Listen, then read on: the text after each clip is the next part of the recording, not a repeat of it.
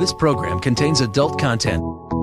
Is there a God? Big atheist. Really? What, am I an idiot? Come on. That yes, it would be nice if you could throw your sins and your responsibilities on someone else. But it's not true. It looks like far-left lunacy. I don't believe that it's true that religion is moral or ethical.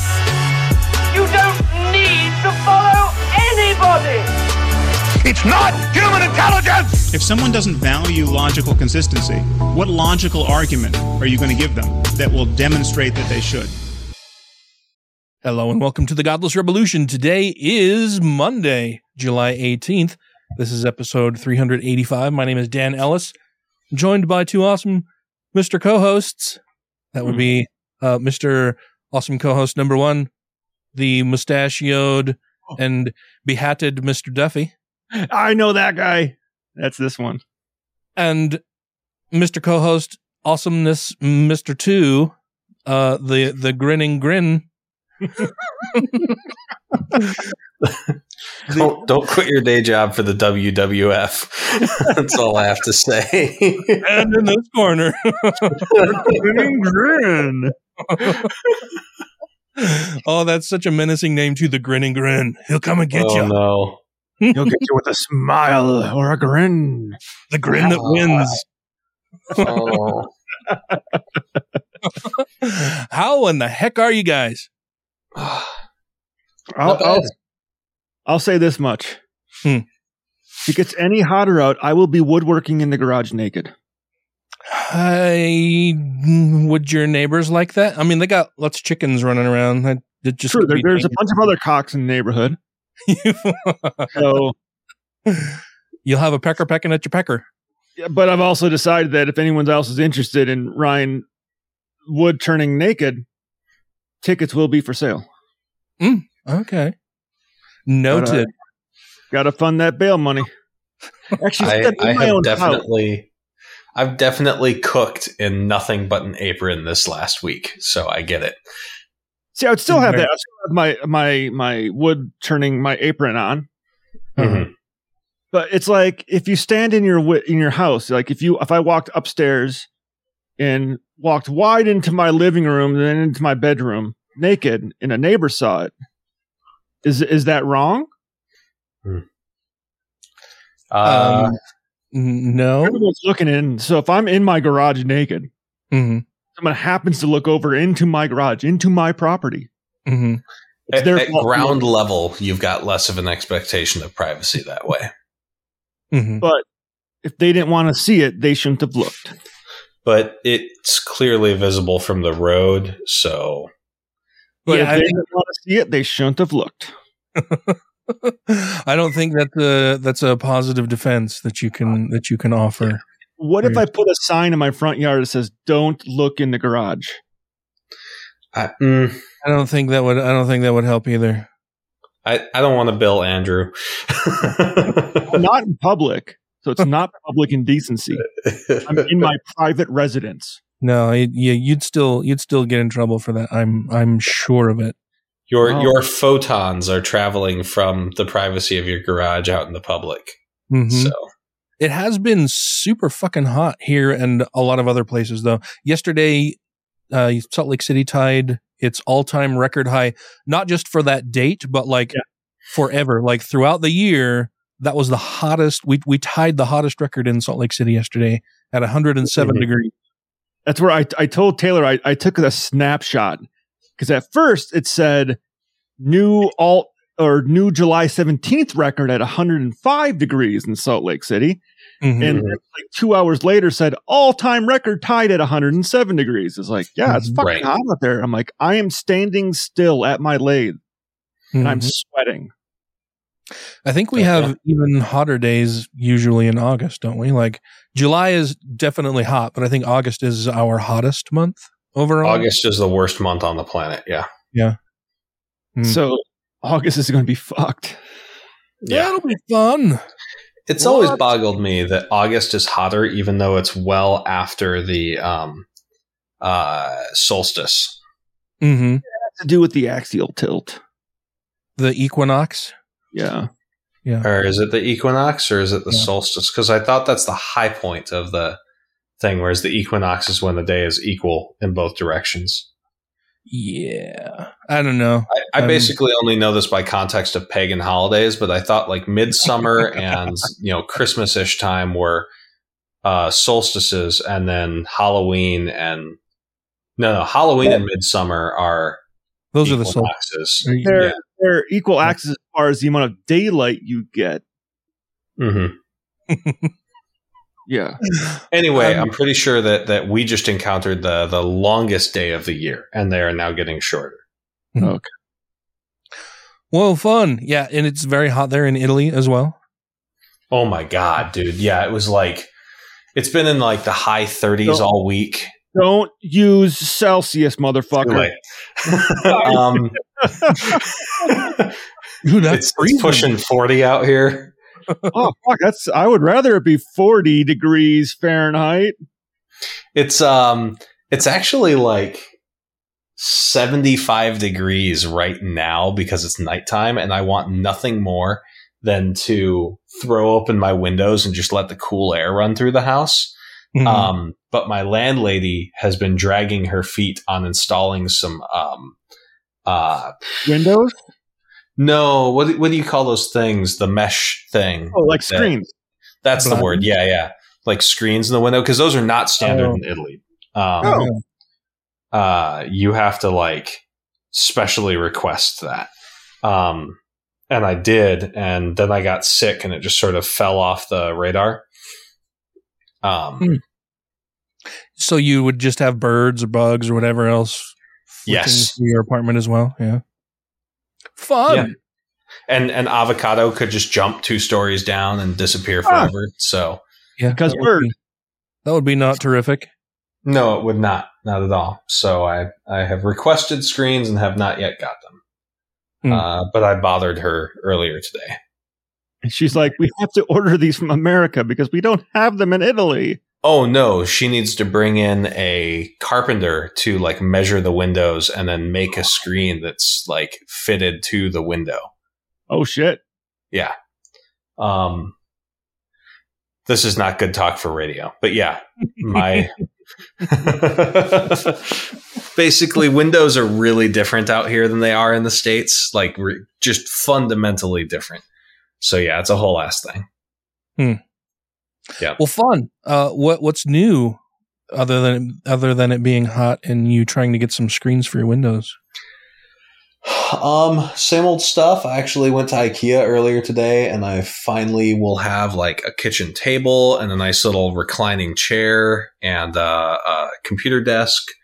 So I'm doing phase 2 of furnishing my apartment, which will be very nice because I've been just doing everything in either my bedroom or kitchen counter like a college student, and that's getting tiring quickly. Like I'm recording this episode sitting on my bed with the computer on a TV like tray roller doodly do, because that's the only option I have.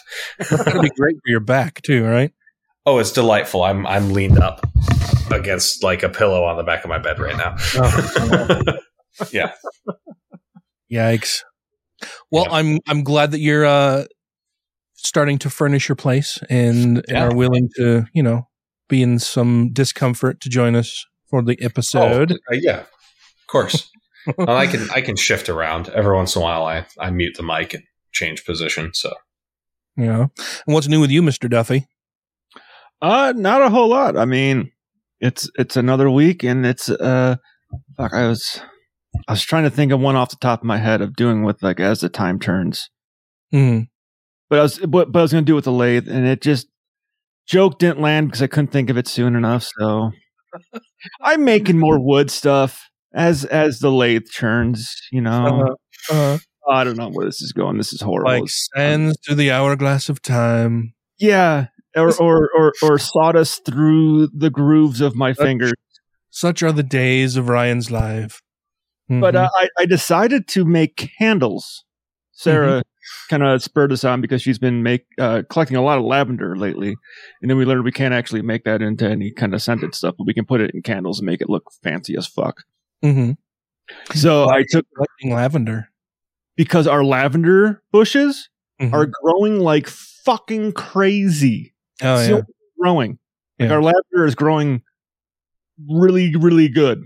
hmm That and the zucchinis are going crazy. But I bought all this stuff, and I was turning some little things. I can make little wooden things that we can melt some wax and put wicks into as little wooden candles. Well, that's fun. I thought that'd be nice little things, little scented candle type dealios that we could sell at the farmer's market as little, probably rather inexpensive pieces versus some of the other things I turn that are very more expensive thingies. That are very more expensive thingies. Uh-huh. Mm-hmm. I mean, because if I take a piece of wood that literally cost me nothing and sell it for $15, I can still make a profit on that versus buying a piece of wood for $200. I need to sell that for a lot more money. Yeah. Well, cool. There's not much new with me. Well, there's like 9 pounds. I think it was 9 pounds, 1 ounces, new in my life. I am an uncle again. Oh. Tracy's youngest brother and his wife, had their baby over the weekend. She was actually due last Sunday and did not happen, waited all week, nothing happening. So they schedule her to be induced on yesterday on Sunday. Eviction. And of course, as soon as Tracy told me, she's gone a week now, so they're going to have her come in on Sunday and they'll induce her at like 11 or whatever. And I'm thinking to myself, oh, sure. Well, now that they've scheduled it, she's just going to go into labor overnight. And I didn't say it, but that is indeed what happened. So Right. middle of the night, she started having contractions. So they went into the hospital, and like as soon as they got into the hospital, her water broke. So they delivered a very healthy, very large baby. Well, I get the point. You're kicking me out. I'll just fucking come on my own free will. Don't fucking do this. You don't have to go home, but you can't stay here. Get your damn hands off me, man. I'll come out. Fine. Closing time. And he's a very cute kid. Lots of hair already for such a young thing. Had an extra week of growth in there. That's how my younger brother was born. Full head of red hair, and now he's, normal-ish. I've been bald my whole life. Yeah. This kid has giant hands and feet and ears and a full head of hair that's like 1.5 inches long already. You sure they didn't Get take on a the midget cover of home Mad with them? Magazine. Got it. Yeah, it looks like Alfred E. Newman with a little bit of Spanish mixed in there. Yeah, little Mexican in there. So tonight we are going to be talking about atheism a bit more and how we all came to atheism from our previous beliefs, if we had any, or how we ended up where we are now, learning things and discovering the world around us a bit more. That should be fun. Oh yeah. Look forward to it. We've talked about this in the past, but it's been quite a while, and we're seeking a return a bit to more godlessness. And because I think we can point directly at a lot of the world's ills these days and say, oh, religion's behind that. Oh, religion's behind that. Religion's the thing that's fueling that and motivating people to act in these asinine, stupid, backward, ridiculous ways. Yeah. Yeah. Well, and I feel like during the former guy's years, everyone, like every podcast I listened to, got caught up in this like horse Political race of just reporting like what's going on in politics. And that's important. But yeah, like you said, Dan, I think some root cause analysis and getting back to basics in that regard. If Christian nationalism is in fact the problem with our country, then I want to get back to atheism as the like solution to that problem. So yeah, it's exciting. Yeah, I'm very much looking forward to it. We'll get that going as soon as we get back on the other side of this little break. Hi, everybody. This is Mikey Weinstein. I'm the founder and president of the Military Religious Freedom Foundation, and you are listening to The Godless Revolution. So this is my question. When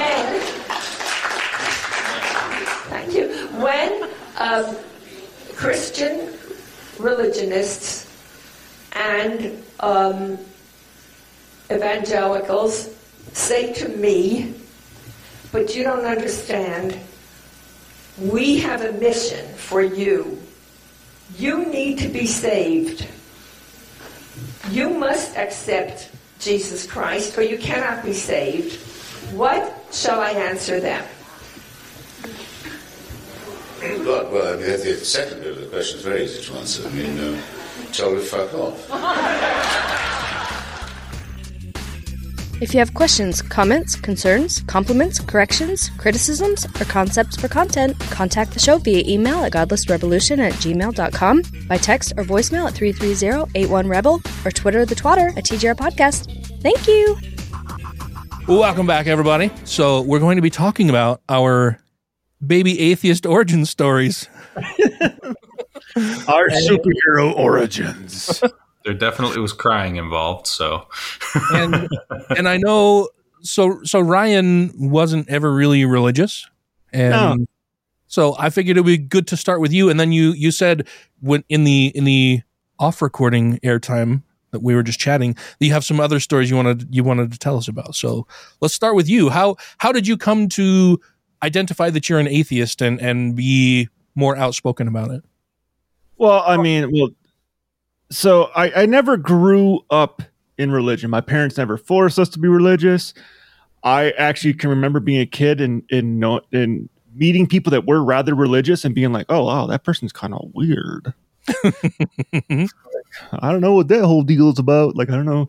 Like, I never had any inkling growing up that Christmas was about Jesus or Easter was about the resurrection. Like, as a kid, I was oblivious to fucking all of that. So was it all just about Santa Claus and the Easter Bunny? Yeah. Santa Claus, Easter Bunny, gifts, chocolate eggs, none of it. There's no, like, I don't think I'd ever went to church until high school. It was my first time ever going into a church with friends. And even then it was kind of being like where people were giving, like, not like the LDS where they're doing their testimonies, but when they're like, hey, what kind of blessings have you received this week? And it's kind of like, really? Like, so-and-so cancers are in remission and that's a blessing? Why the fuck did they have cancer in the fucking first place? How blessed were they to get fucking cancer? Thanks God, I appreciate it. Yeah, and like a lot of it to me was like, this, it didn't make sense to me when I was learning what other people actually thought. Like learning, oh, people actually think this shit is real. This isn't just shit in a fucking movie. So you were aware that like people are religious and they're like, they can be very, very devout and super weird about it? Yes and no. Because in Wisconsin, people don't outwardly wear their religion on their sleeves like they do here in Utah. Yeah. So I grew up where someone might be very devoutly religious, but they don't make it all about that all the fucking time. Like they don't have to shove that down your fucking throat. Yeah. And so like the one story I wanted to relay, which I thought was interesting because it also comes through a friend who told me how I helped change him with my way of thinking in high school. So our senior year of high school, one of our friends got killed in a car wreck. Oh, damn. I'm sorry. And actually that was my very first tattoo was dedicated to him. Yeah. And one of my friends, like when we're going through the whole grieving process and all that kind of thing, you know, having it at a church, you know, the whole, you know, he's in a better place, blah, blah, blah, blah, blah, all that bullshit. Yeah. A friend of mine said to me, like later on, like literally like 10 years later, he's like, you know, you're the only one that has ever said this. And it made, as soon as you said it when we were in high school, it made complete sense.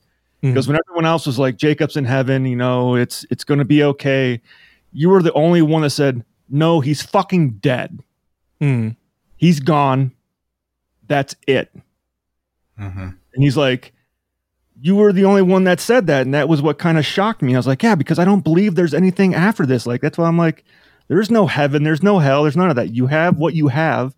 when you're gone, you're fucking gone.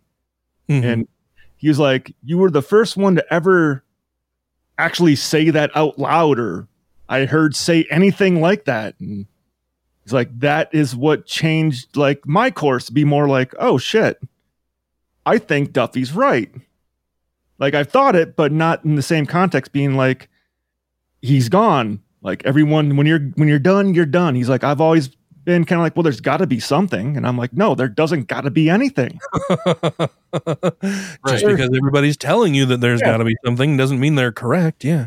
And I never learned until later on when I became more of an atheist, the concept of like, well, you don't remember anything before. There's no before. So why is there an after? But as far as like when I really became atheist, I was an atheist before I knew what an atheist was. When I was younger and heard the word atheist, it was always related to something bad. And I think when I was younger, I always got the term atheist and nihilist were always like together. Like an atheist believes in nothing at all. Like, no, that's kind of like a nihilist, and then it wasn't until later on I learned like, no, an atheist just doesn't believe in God. Like A is Greek for like, you got theist, then atheist. Like it's the opposite of theist. I'm like, well, that's fucking what I am. I'm not a theist. I don't believe in any gods. I'm an atheist.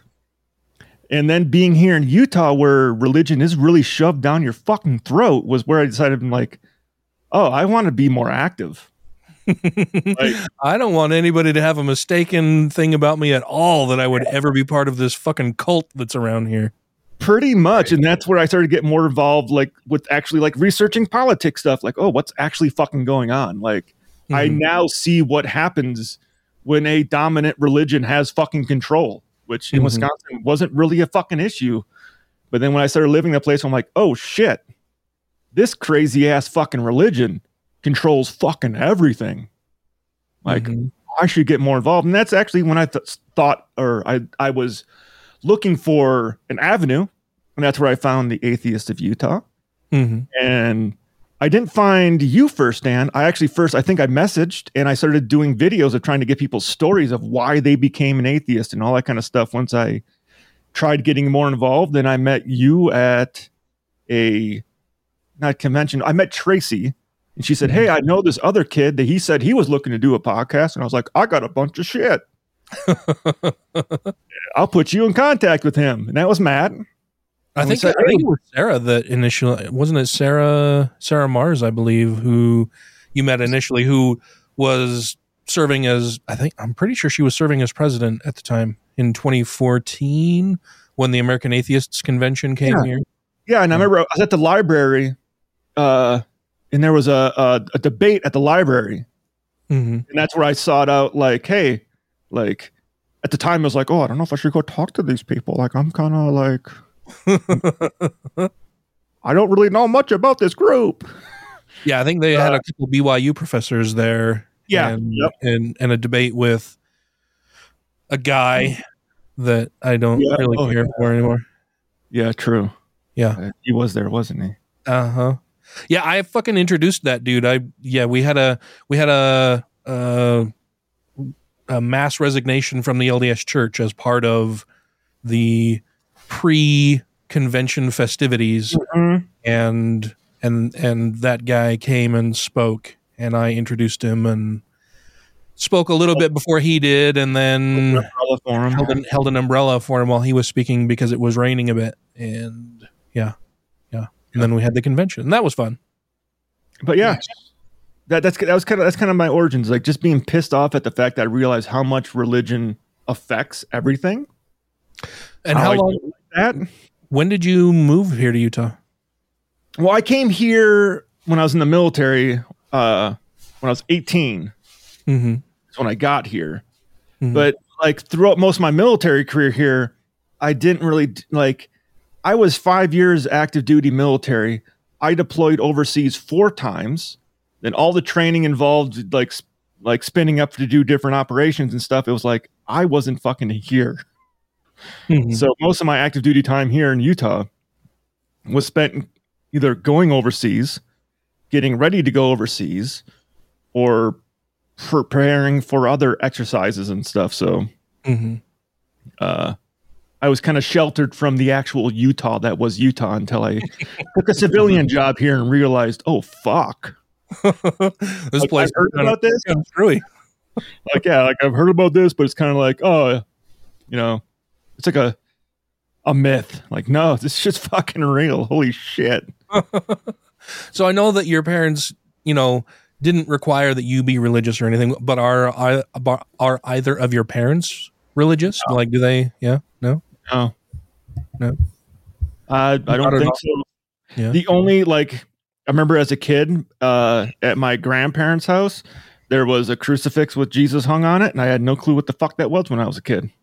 Just hanging on one wall. My grandmother, she wasn't she never seemed religious. She never it was kind of like, hey, my family was kind of like, find your own way. Yeah. Well, however you are is how you are. Lucky. Yeah. I unfortunately, from the stories we've heard from other people, I drew the good straw. Yeah. You guys might have gotten shorter straws than me. I guarantee it. Taylor, how short was your straw? Oh, it was pretty short.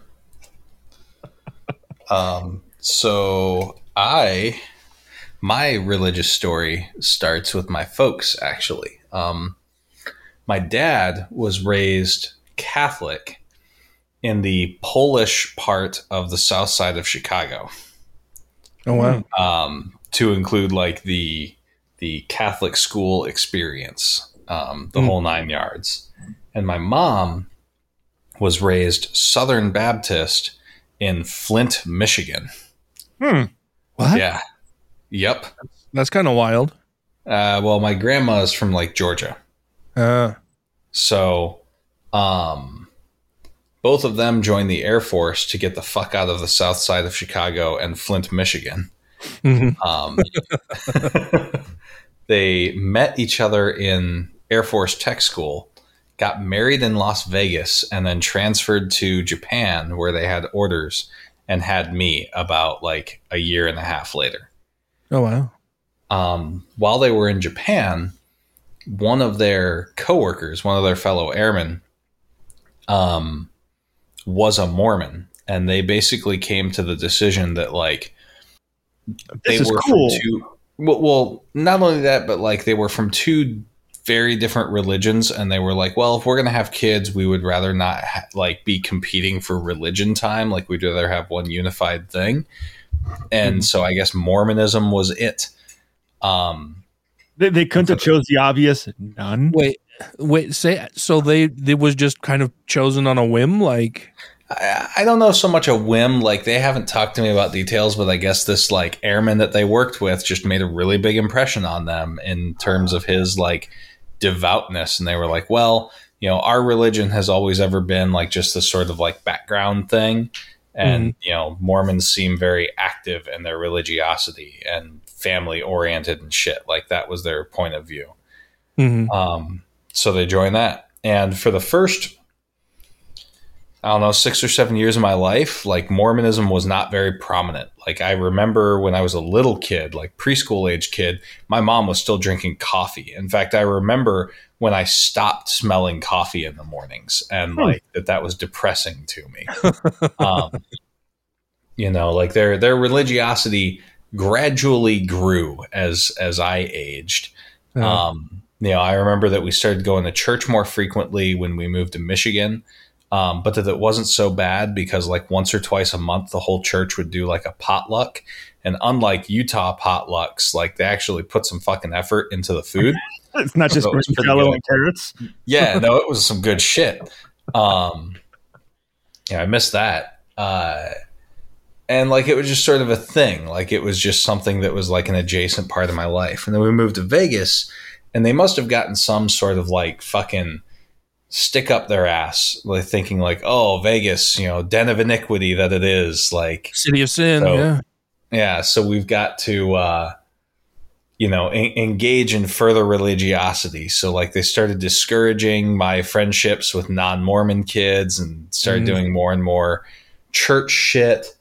While I was in Vegas is also when when they did the baptism thing and the confirmation thing.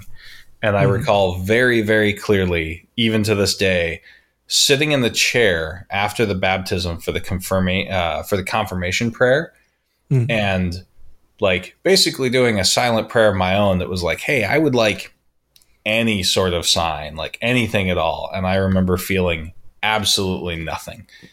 That like there was no sort of numinous, no special spiritual feeling at all, no supernatural calm or peace or any of it. It was just, I was in a room with 3 sets of hands, like steadily pushing down on my head and, just being uncomfortable.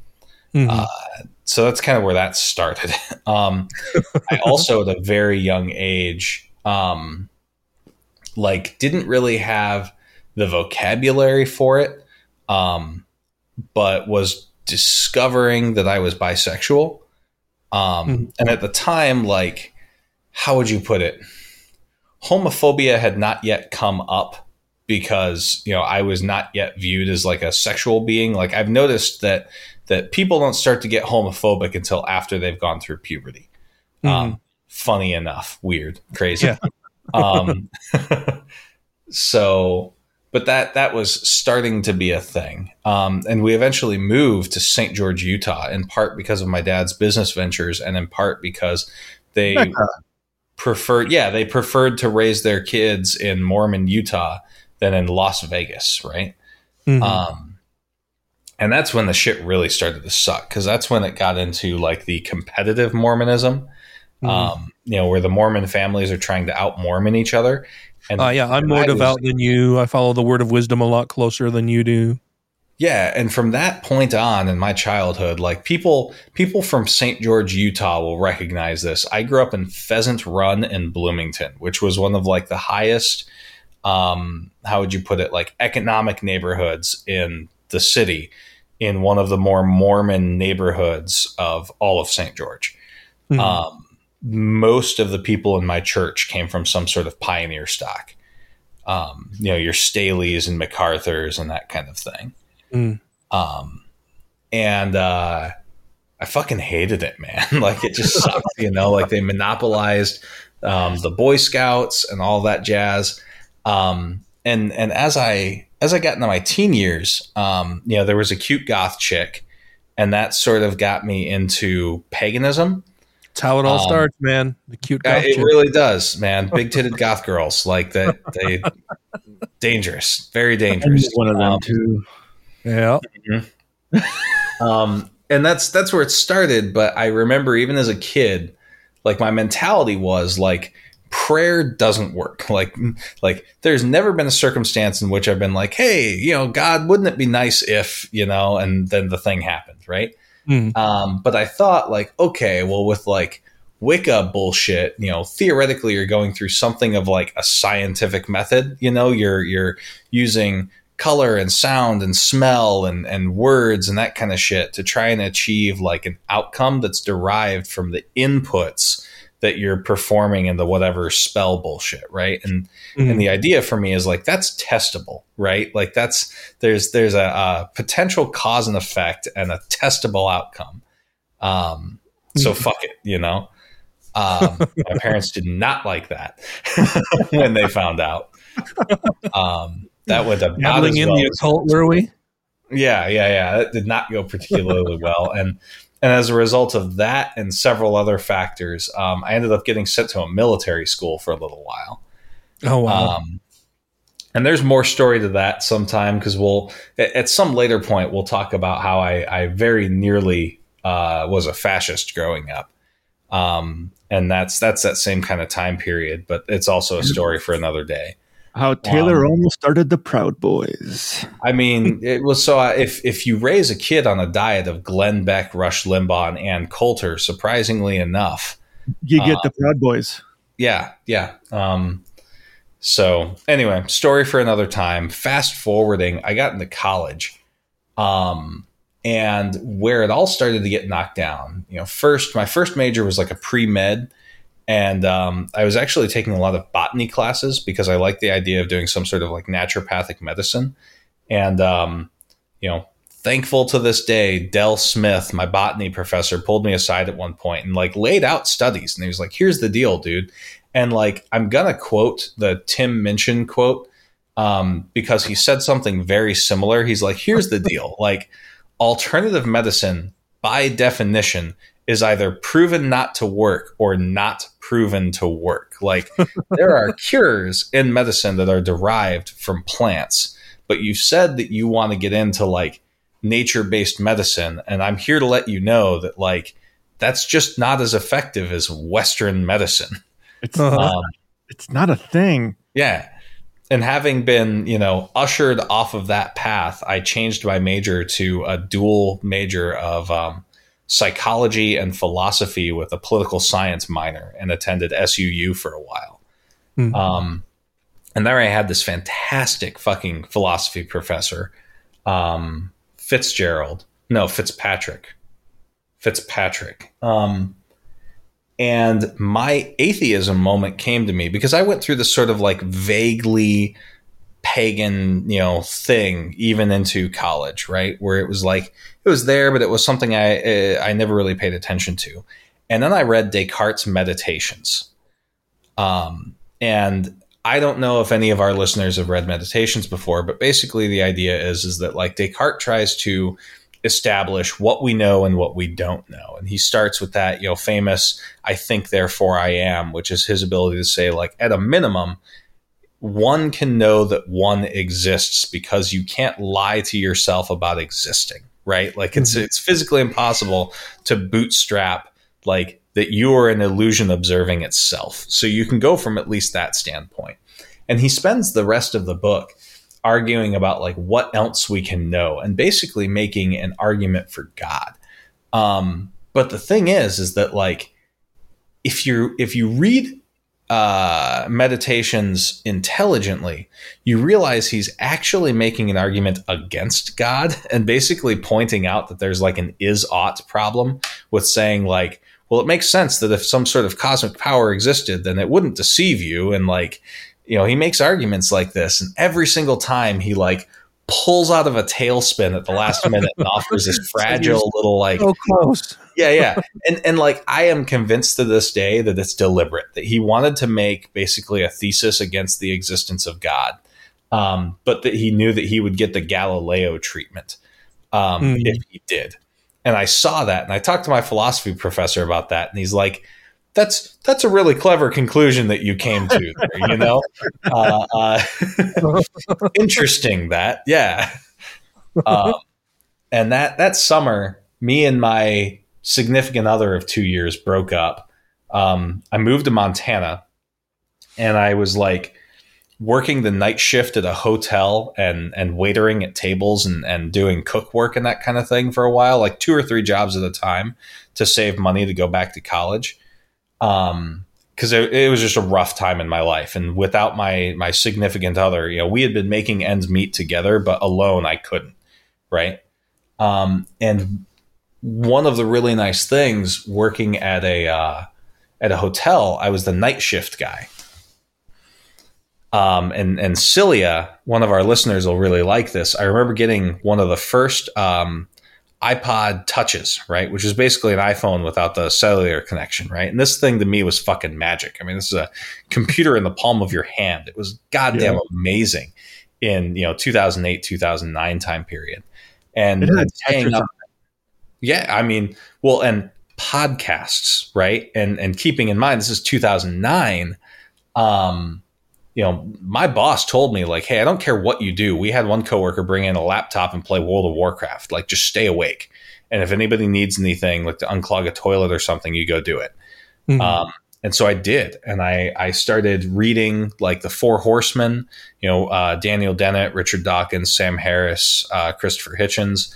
I started listening to the Atheist Experience, the guys out of Austin. And I also Reasonable Doubts, which is a now defunct podcast, but it's fantastic.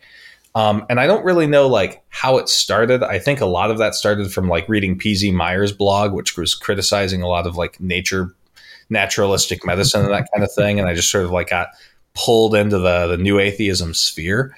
But I was one of those classic stories of like, no, the four horsemen, like those old white men just, pulled me into it. And it was like, yeah, no, this makes a lot more fucking sense. Like these arguments are, pretty fantastic. God delusion and God is not great did a fantastic job of like unraveling all of the claims about religiosity. And I came out it on the other side of like, I understand that there is, some people try and argue that like agnosticism is the step before atheism. And I absolutely disagree. Like it's an XY axis, right? You're Gnostic or agnostic and you're religious or you're not.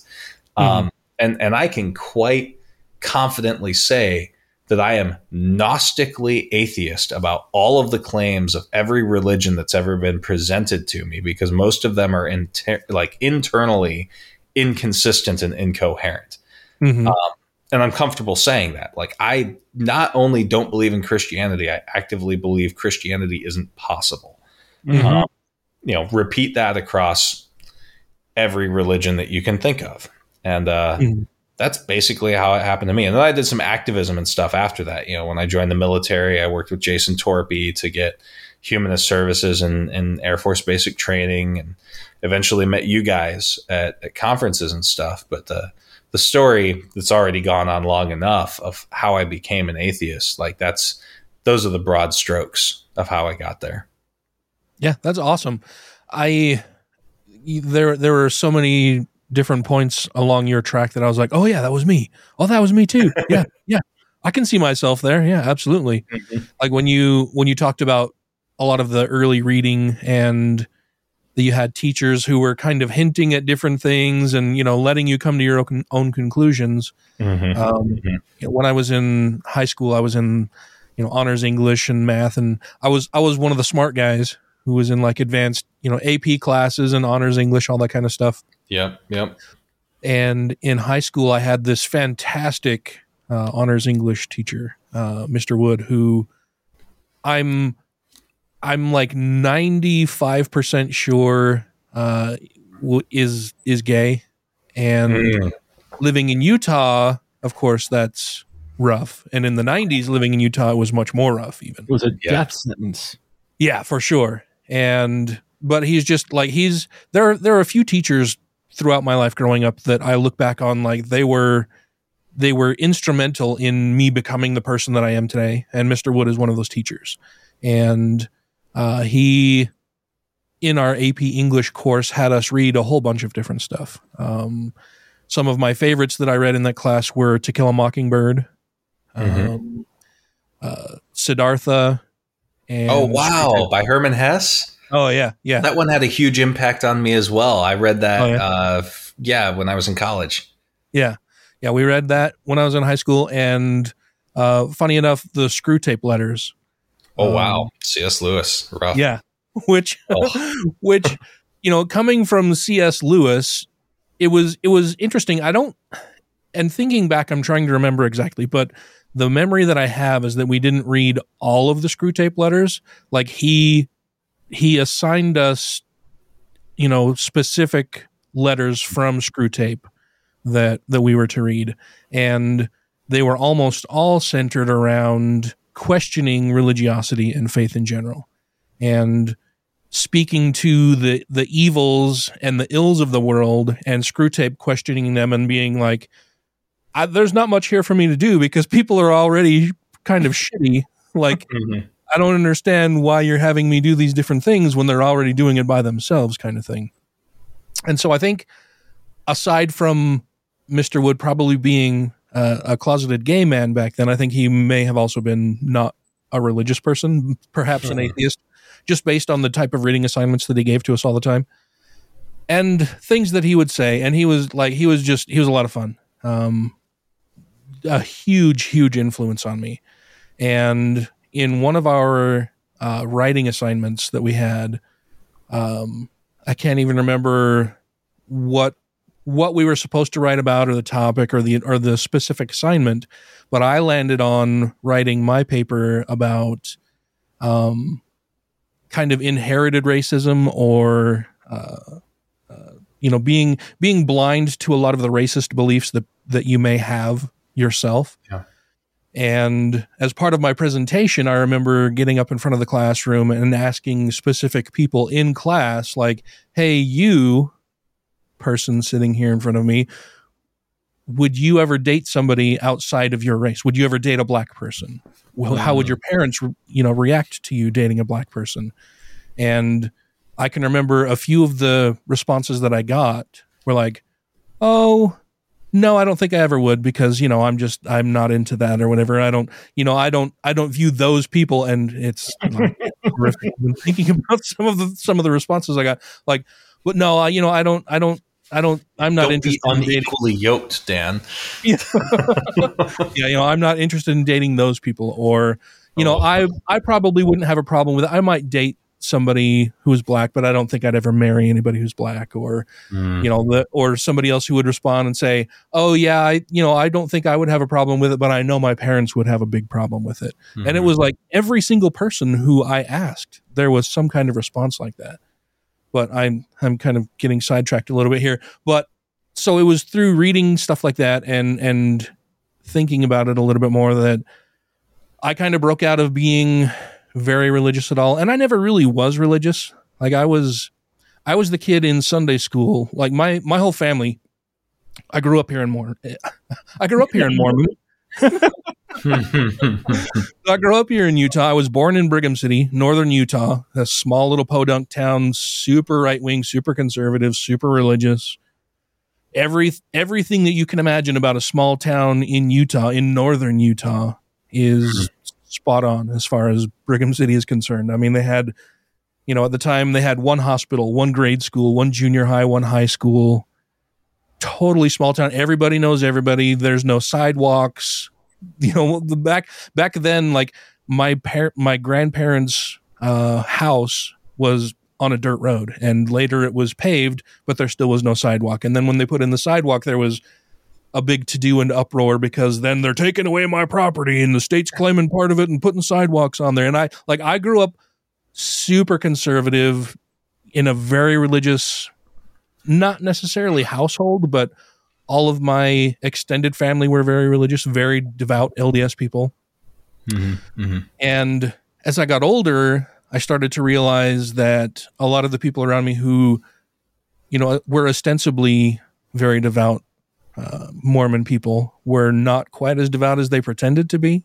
Mm-hmm. I always thought it was pretty interesting. Yeah, and especially looking back and realizing a bunch of different things. Like my paternal grandfather, smoked, drank coffee every morning, would have the occasional beer, but not very often. His father was an alcoholic, so he he shied away from imbibing very often at all.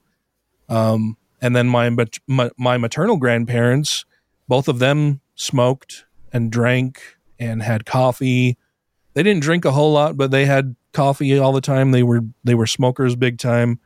And they never really stressed religion as much as my paternal grandparents, but my paternal grandparents, like I said, my grandfather smoked and had coffee, played golf. He's the person who taught me how to golf. And was sealed to my grandmother in the temple, though I'm not quite sure how that worked out. I mean, she got pregnant when she was either 14 or 15 by my grandfather. Wow. And they had not really a shotgun wedding, but you're going to marry my daughter kind of thing, right? Well, if it's good for Joseph Smith, it's good for you. Yeah. Yeah. Growing up here in Utah, like at my current age, both of my grandfathers would have had teenage grandchildren, plural. Yeah. And that's weird to me. Well, you should be a great grandfather by now, according to Utah. Oh my God, that's wild. Yeah. Yeah. It's totally wild. So, and my immediate household, my dad smoked. He was in high school, one of the parking lot crew, right? Like he'd go out and have cigarettes with his friends. He'd smoke dope occasionally. He'd drink, he'd party, whatever. My mom was a little bit more straight-laced. But, you know, she was pregnant at 16. She was pregnant before my parents got married. And so... You bastard. We went to church, you know, occasionally or fairly routinely and often when I was a kid in grade school. And I could remember going to church and it never clicked with me, right? It never felt good. I was never excited to go to church. I hated every minute of it. I didn't like really any of the people that I went to church with. I had so boring. It is, man. Like 3.5 hours on a Sunday. Sacrament was terrible. Sunday school was much less bad than sacrament. You can't even sleep against the wall because they make it out of that weird prickly carpet shit. Oh yeah, it was weird. You're absolutely right. It is. Mormon churches, for those of you who don't know, most of them have carpeting at least like 4 feet up the walls. Yeah, they're like a CIA interrogation cell designed to prevent you from sleeping through church. They're fucking terrible. They're awful, and they're all the same. Like if you walk into a Mormon church, you could be physically teleported from one Mormon church to another, and you would just know that you're in a Mormon church. Yes. If I woke up naked with duct tape around my wrists and ankles in the middle of a Mormon church, I would have no idea where on the planet that I was. But you would know that you're in a Mormon church. Yes. Yes, I would. Like at a glance. Yeah. So it was not terrific. Like, and I can remember being in Sunday school, and I have a very clear memory of they would give us these little coloring pamphlets. I remember when I was little, and we didn't have desks in Sunday school. We had these they were like total all metal folding chairs. And instead of desks, if we had something to do where we needed a desk, we would sit on the floor and turn our chairs facing us and use the seating surface of the chair as a desk to do whatever. And I can remember we were given little coloring things for Noah's Ark. And the teacher telling us all about how, you know, the world had gotten so wicked that God flooded the world and Noah built a big boat and he brought 2 of each animal on the boat and everything was great.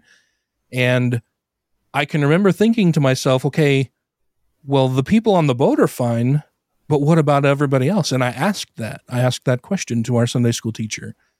I said, so God killed everybody else? Like everybody who wasn't on the boat died? Like he just killed everybody? And my teacher said, well, you know, there was a lot of sin going on and God needed to start over again. And so he had to create the boat. And, you know, we've got the animals come on 2 by 2 and everything's happy. And he's out at sea for 40 days and 40 nights while it's raining. And then the floodwaters go away. And I'm like, but he killed everybody. Like everybody else was bad. Even like all of the babies that God killed were all bad, and all of the other animals, like he just killed everything else. Well, I think maybe you should talk to your parents about this a little bit more.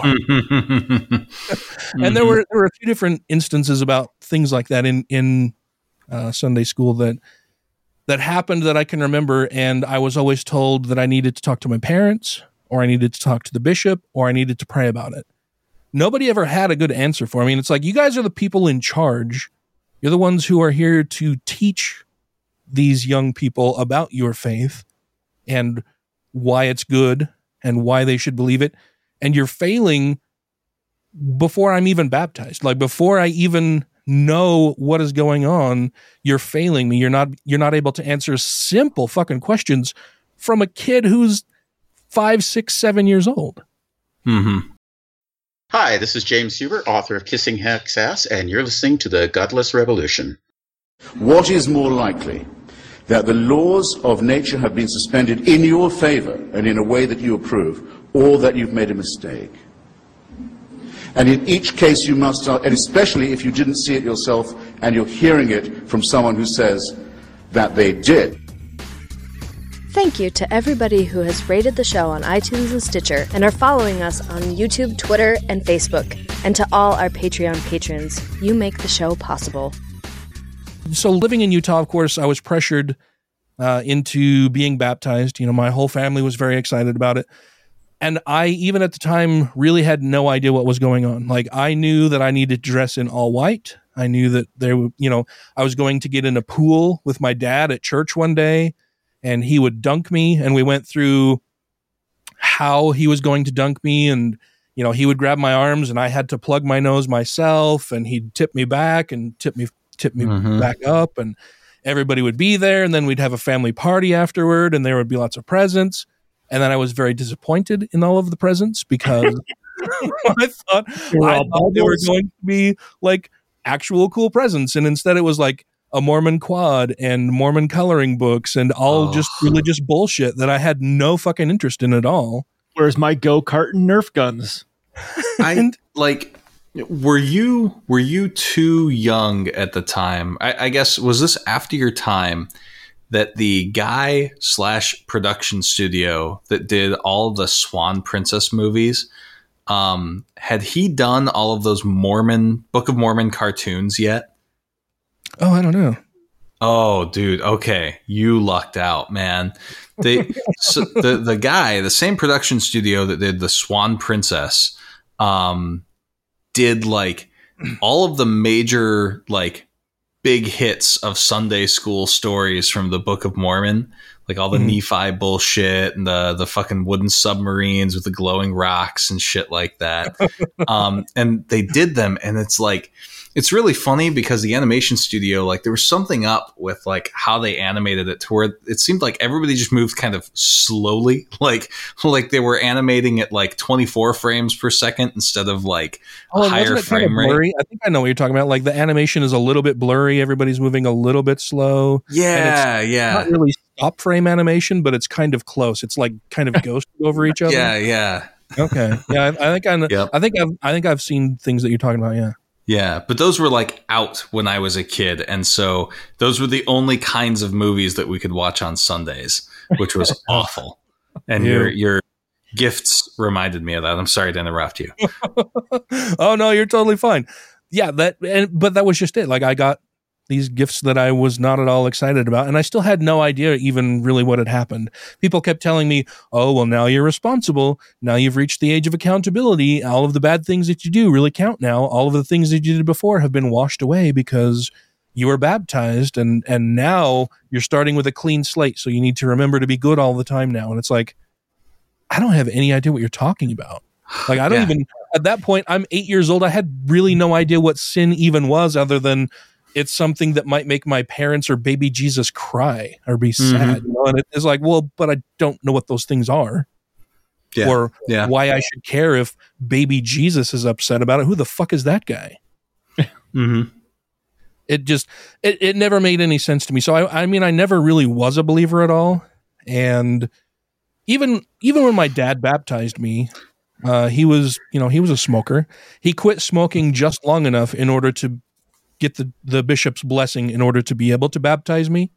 And then he baptized me and immediately started smoking again. So it was like, religion wasn't a huge focal point for my immediate family.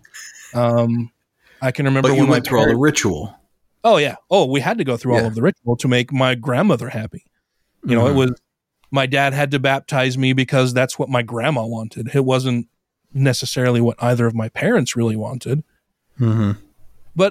But too, this is, you get into things about the LDS Church saying that, families are forever and you have to be baptized into the church and you have to do all of these things on your eternal progression in order to have your eternal family, right? And so that's just part of the plan, that you have to be baptized. Your father hopefully is the person who can do that because he's the patriarch of the family and is going to be the head of your family in heaven and all of that kind of bullshit. And it just never made any sense to me. What were you going to say? Oh, I was going to say, and like Mormon women are supposed to be like held responsible if any of their kids don't stay in good standing too. Like that's the sort of closet dogma is that, they could get to heaven and God be like, well, 2 of your kids decided to leave the church and that's on you. Yep. You were not a good enough parent because your children have fallen away from the church, and that's really bad for you. Okay? So how did you leave then? Like, what was your big inciting incident? I don't think I ever really had an inciting incident. So when I was little, I got baptized at the age of 8, which is what happens in a Mormon family. Mm-hmm. And this is when my parents were still married, but they were starting to have some marital difficulties, and they were young. Mm-hmm. I mean, they were young, stupid kids who got married because she got pregnant. Mm-hmm. And, of course they start having marital problems, and we lived next door to the bishop. And I remember my dad was really abusive, verbally, mentally, physically, when I was a kid. Like, he used to just beat the shit out of me when I was little. I'm sorry. Well, he's a dick and fuck him. But I can remember we lived in West Jordan, and right next door we lived next door to the ward bishop, the Mabies, who was Bishop Maybe. And maybe. Maybe he's not. But in our backyard our fence to the backyard backed up the church parking lot. Like, our church was right there. And along the fence we had grapevines all along the back of the fence. And in front of those we had raspberry bushes. And then we had a ditch. And then my dad had like a big garden in the corner of the yard. And then we had 7 peach trees that kind of bisected the yard. We had a big apple tree and a big cherry tree. And my dad wanted to increase the size of his garden. So he went and one of the peach trees wasn't doing very well, and it was young. So he decided he was going to cut it down. So cut all the branches off, and we were kind of poor. I mean, my mom, I don't think, was working at the time, or if she was working at Albertsons she was a price checker. And my dad worked at Safeway as an assistant manager and moved all over the place. And that's how we ended up in West Jordan. He was managing a Safeway here at the time. And he wanted to cut down the tree, but all he had was a hacksaw, and managed to cut off all of the limbs, and then was left with a trunk, and started cutting through the trunk and got about halfway through, and the blade on the hacksaw broke, so he never finished cutting it down. So there's just this bare stump that's just the trunk of the tree, maybe with the hacksaw in it. Oh yeah, maybe 4 to 6 inches in diameter, that's half cut through at the bottom with absolutely no branches. It's just this trunk of a tree in the yard. Yeah.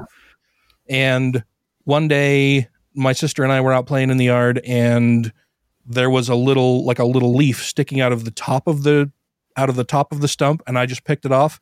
And he had a bad day, came home, my sister told him that I'd picked the leaf off, and he beat the shit out of me. Like, in the yard, on the ground, he's kicking me in the ribs, screaming at me. Like, my mom came out, she was freaking out. It was a whole bad deal. But Jesus. I remember, and this is when they were having all kinds of marital problems. And so she talked to the bishop and was telling him what was going on, and that the latest thing with him, beating the shit out of me in the yard was really bad, and she was thinking of leaving.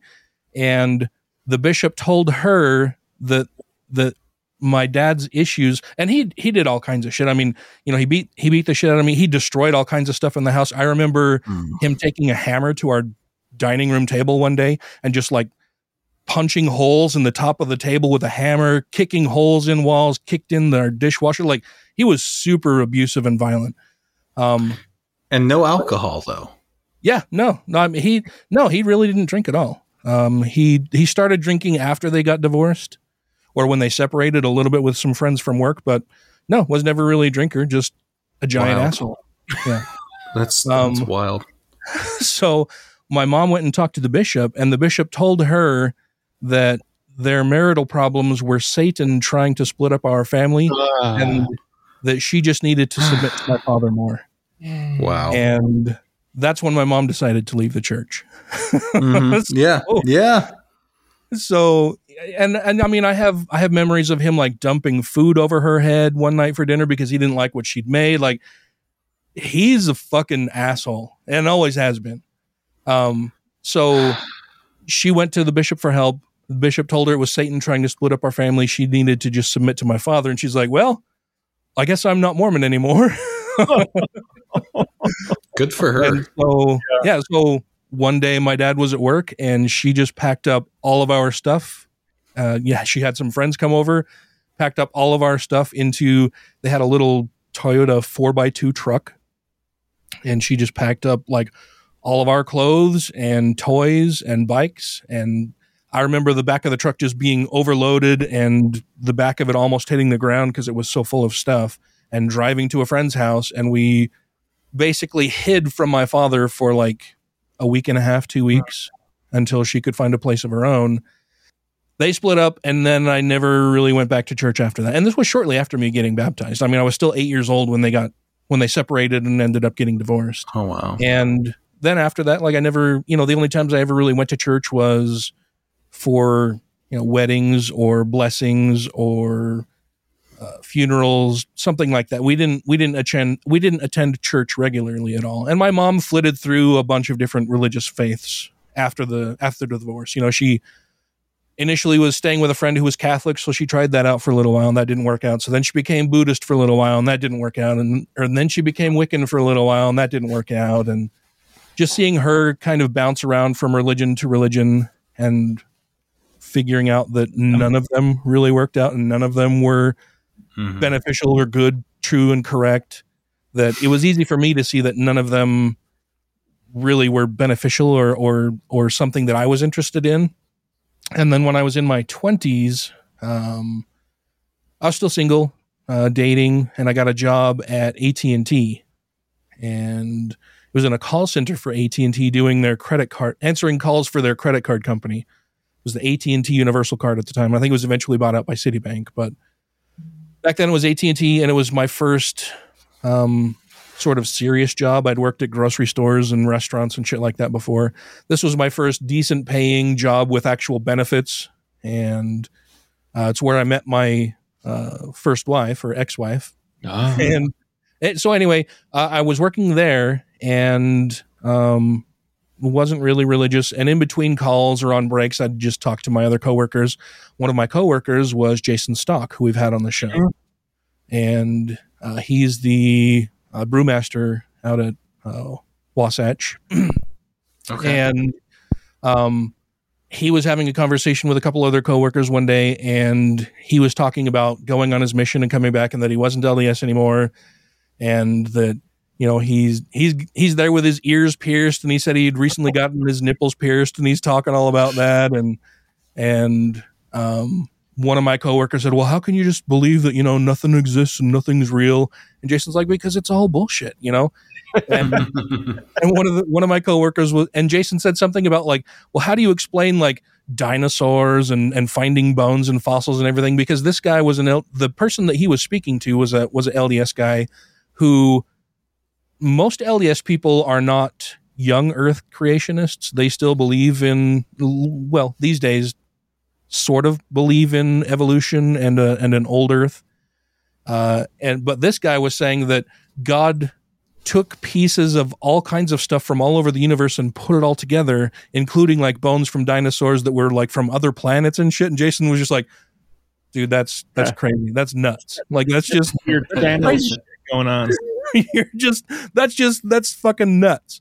And then he said, I think you should read this book by this guy Carl Sagan. Nice. And so my very first inkling or my very first atheist reading was Carl Sagan's Demon Haunted World, Science as a Candle in the Dark. And that's in that book is when I learned the term atheist and realized, oh, hey, that's me. That's what I am. Like, I don't believe in some invisible sky wizard who controls everything. Like and the whole idea of his invisible dragon in the garage, like that really got me. That spoke to me. Like, for every thing that anybody would propose as a test in order to figure out if that dragon actually existed. For those of you who haven't read it, you should absolutely read Demon Haunted World. It's awesome. And it's the thing that made me realize that I'm an atheist. And just the invisible dragon in the garage was it. Like, this explains how and why so many people believe all of this religious bullshit, because anytime that they come up for a test to see if the God that everybody purports, or the God that everybody proposes to be real and a big factor in their lives, they have no tangible, real, testable, repeatable evidence to support it at all. It's just things that they say and that they want to believe. And anything that you do or say to try to test that, they have an explanation for it, and it's all fucking bullshit. Yeah. It's a feeling. Yeah. And so that's when I realized that I was an atheist. And then I just spent several years of not believing in a God, just being myself, got married, had a couple kids. My ex-wife is religious-ish. She grew up somewhat Catholic, never really attended church or anything, but she didn't necessarily believe in all of the sky fairy bullshit, but she did believe in an afterlife and wanted to be able to spend eternity together in an afterlife and all that kind of stuff. And so I placated those beliefs more than anything else and just figured if she wants to believe that, that's fine. It wasn't until we had kids and she started talking about, we need to start teaching them about God and reading the Bible and everything. I'm like, okay, well, we can do that, but I'm going to be in the room also, and I'll explain and talk to them about stuff. Like, if you want to read the Bible, that's fine, but I'm going to be there too, and we can talk about stuff. She ended up getting like a kid's version of the Bible, and it's got all of the cutesy little stories. It makes murder sound good. And none of the, like, guys sicking a bear on children calling him bald stories. Yeah. Yeah, that kind of stuff. And so then I think she tried that maybe 2 or 3 different times of reading stories from the children's Bible. And I was there and I would say, okay, so this is what people believe, but, and this is kind of a cute and fun story, but if you look at the broader picture here, okay, sure. You've got these cute little drawings of animals marching 2 by 2 onto the ark, and then it's this big boat and everybody's smiling and happy, but where do they get their food? How do they handle all of the poop? You've got lions here. What are the lions eating? Lions don't eat grass and hay and stuff. They eat meat. So they're going to be eating other animals, right? And then what happened to everybody else that wasn't on the boat? Sure, these people were saved, but think of everybody else that unless they're on that boat, they're dead. And that's really terrible. Now here, when I heard that story, I thought something completely different. Oh, yeah? Are you telling me there's no other motherfuckers with boats? Right. Like, only one person had a boat? Are you telling me this is the only motherfucker on this entire planet that's got a boat? Not even a fucking canoe. Mm-hmm. Yeah. Well, it was raining so hard that a fucking inner tube. Yeah, but I spent years and years just not believing, and I don't know, it was just one day I got tired of being like, I had friends when I was married. We lived in this neighborhood where everybody in the neighborhood was pretty much friends. We were always out in the driveway drinking beer with each other, grilling at one neighbor's house or another, or over at my house hanging out. And people would ask about, so you're not Mormon, huh? Clearly. And growing up here in Utah, that's one of the things that you learn early, is there are all kinds of subtle signals that people will put out to let other people know that they are not LDS. Mm-hmm. Mm-hmm. Holding a beer. And it's simple things like, having your ears pierced. Of course, I got my ears pierced when I was younger so that people would know I'm not LDS. Smoking. I was a smoker so that people would know I was not LDS. I would drink. I would have coffee. I would do yard work on Sundays. All of these are meant as signals to the surrounding populace that I am not LDS. Don't bother me with that kind of bullshit. Right. And I just spent years and years doing that and feeling kind of lonely and alone and thinking, well, there's got to be other people. I mean, I worked with Jason at AT&T, and he clearly was an atheist, so there must be more of us out here. And this was back when the internet was, starting to really come into full bloom, and AOL was a thing, and I had an account online, and I just one day typed in, atheists in Utah, and I found Atheists of Utah and started following them and watching their posts. And then I learned about Christopher Hitchens, and then it just kind of the whole world opened to me online, watching debates and reading a bunch of stuff. And then social media started rolling out, and MySpace, and then Facebook, and the rest is just kind of history. I finally started attending coffee chats and talking to different people, and it was like I found my people, and I felt so much better about it. Like I didn't feel so alone anymore. I had this whole group of people that I could just be my authentic self with and not worry about them ostracizing me or thinking that I was the weird one for believing in fucking nonsense or not believing in fucking nonsense. We started a coffee chat in St. George, Dixie Regional Inquiry and Free Thought, or DRIFT.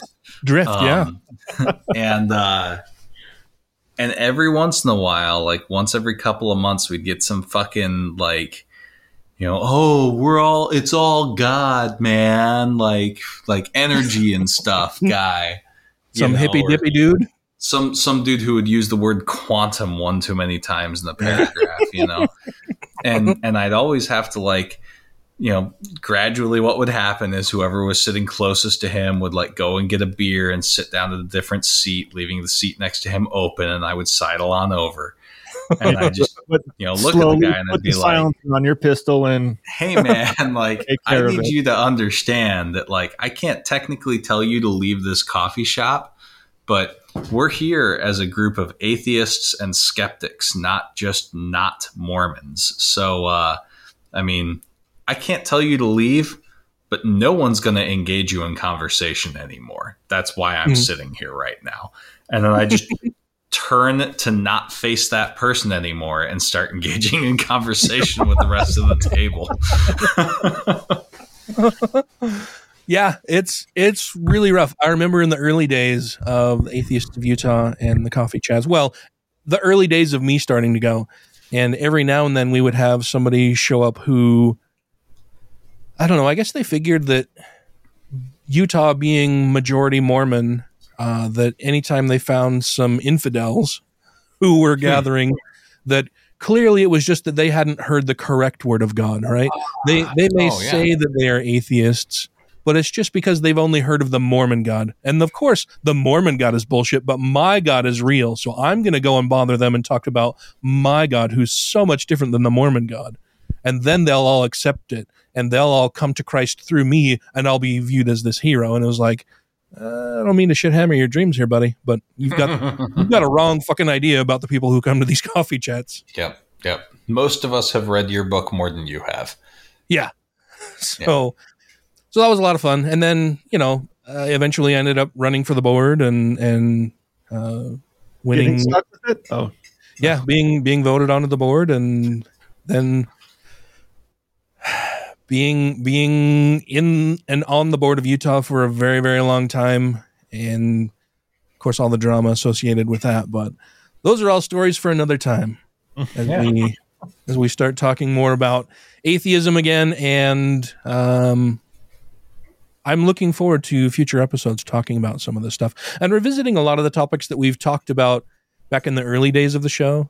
A lot of, dispelling and debunking a lot of religious belief and revisiting a lot of things that are so problematic with religion and why religion is bad and harmful. I think that a lot of people have gotten away from that. Yeah. Yeah, I think there's a good space for that, or a necessary space for that in the community, because a lot of the most popular shows are more for people who are already in movement atheism as opposed to folks getting into it. There's there's a couple of guys who are ex-Mormon, and they do a show that's for like people leaving the Mormon church and to like teach them how to order a drink or like how to appreciate coffee. Yeah. It's not Dan and Jordan safely from Knowledge Fight, is it? Is it a different Dan and Jordan? Yeah, it's different people. And actually that show no longer exists. Well, I mean, it still exists, but they're not making any new episodes. Oh, no. Okay. But are you thinking about the How to Heretic? That's the one. How to Heretic is gone? Okay. Yeah. They stopped recording I don't know, a while ago, maybe close to a year ago, I think now. Yeah. Because like I listened to it for a while and I was like, well, this isn't for me. I've already done all of these things. But I think there's a space for that kind of content. Now, for them, they had a much more particular audience, which was ex-Mormons. And I hope that show exists, kind of in legacy for people who leave. I feel the same way about Reasonable Doubts and its counter-apologetics episodes. That's a now defunct show as well. But yeah, I appreciate you guys coming with me on this journey. What we talked about off air last week is that there needs to be more space for new atheists. Yeah, I think so. And just kind of going over, basic atheism stuff, atheism 101 type stuff. Like, this is what atheism is. And this is solely atheism, and then we can branch out into other things. But and then kind of dissecting and dismantling a lot of religious beliefs and exposing the harms that are inherent, that come as an inherent part of a lot of those beliefs. And not really getting away from politics entirely, but trying to be more back to the origin. Particular. Well, and like particular with the kind of stuff that we cover, and make sure that we can draw it back to like an atheist related, seed that it comes from. This is a Christian nationalist issue. That's why it's relevant. So yeah.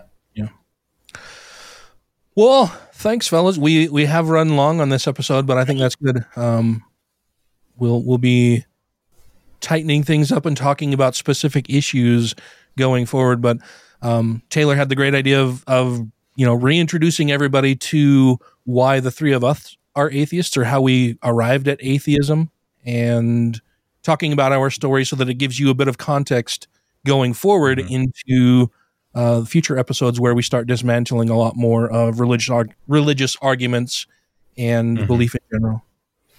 And we had a listener who we're going to reach out to and make sure that your call is something that we can put on air.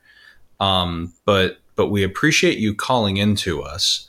And, in light of this episode, if you'd like to reach out to us on our Facebook page or call into the show or send us an email to talk to us about your experience in leaving religion, or if like Ryan, you were always sort of irreligious to start with. You're always in the cool kid club. We'd love to hear your stories. I think it's important for people to see the different ways in which people leave. Yeah. And let us know if you have permission. If you call in and leave us a voicemail, let us know if we have your permission to use that voicemail on the show as well. That would yes, that helps us a lot. Yeah.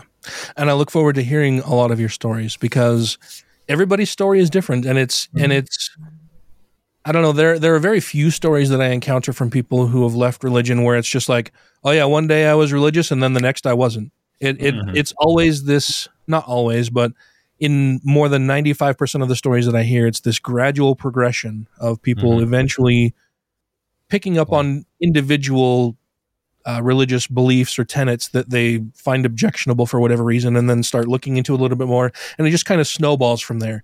Yeah, it's like bankruptcy. It happens very slowly, then all at once. Yeah. Yes, there have been occasional and very rare stories that I hear from people where it was like, oh yeah, we were, attending church every Sunday, until one day it was like, oh wow, I just read this thing. Have you seen this? No, I haven't. And they just start discussing it as a couple, and within a week are completely irreligious and become atheists in the span of like a week. And I actually have a really good friend that happened to, and I might reach out to him. Now you said it happened. Well, no, I mean, like I'm just thinking of the exception that proves the rule. Well, no, and he was one of my best, closest friends growing up. And when the church asserted its stance on that children with gay parents couldn't receive certain ordinances until they themselves became 18. Over the course of a week, he and his wife left the church. I mean, it was literally that, like, he was a returned missionary. They both got married in the temple. They had a kid together, like a whole ass thing. And literally within like a week or two, they were out after that doctrine came down. Yeah, that has happened to family members of mine who were super devout, attending church every Sunday. Every family gathering that we attended, they were always talking about church. And of course that happens. Most of my family is very devout LDS. And so it was always talking about church and their callings and what they're doing in the church, all that kind of shit. And yeah, when the LDS church came out with that, they were out within a month. Yeah.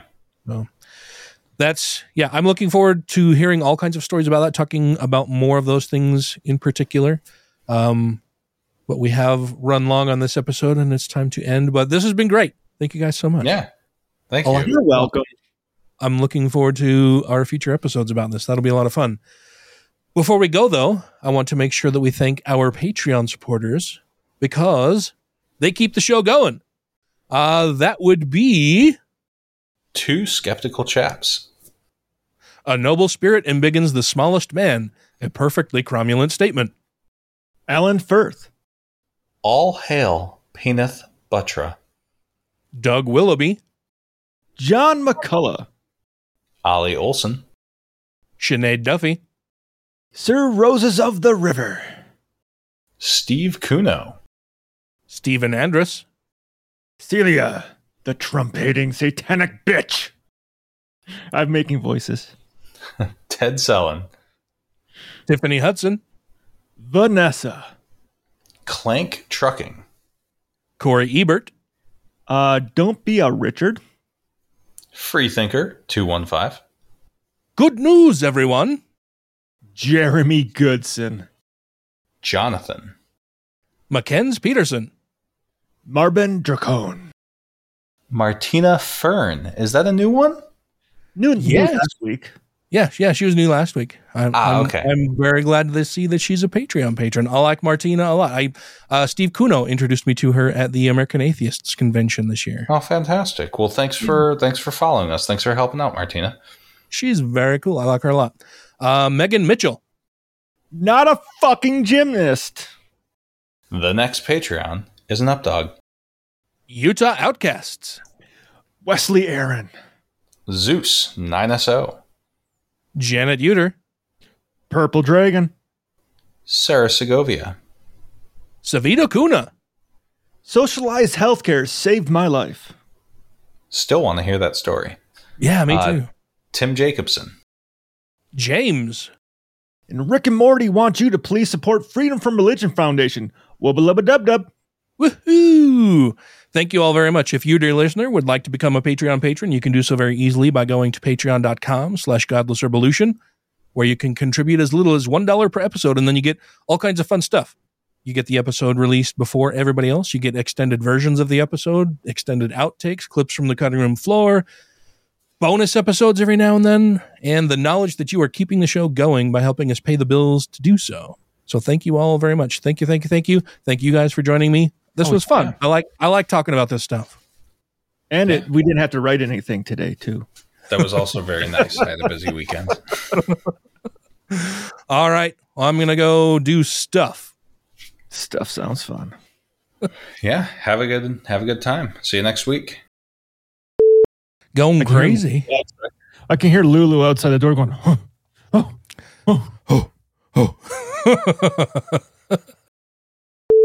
Satan's little minion on this one. God's helper.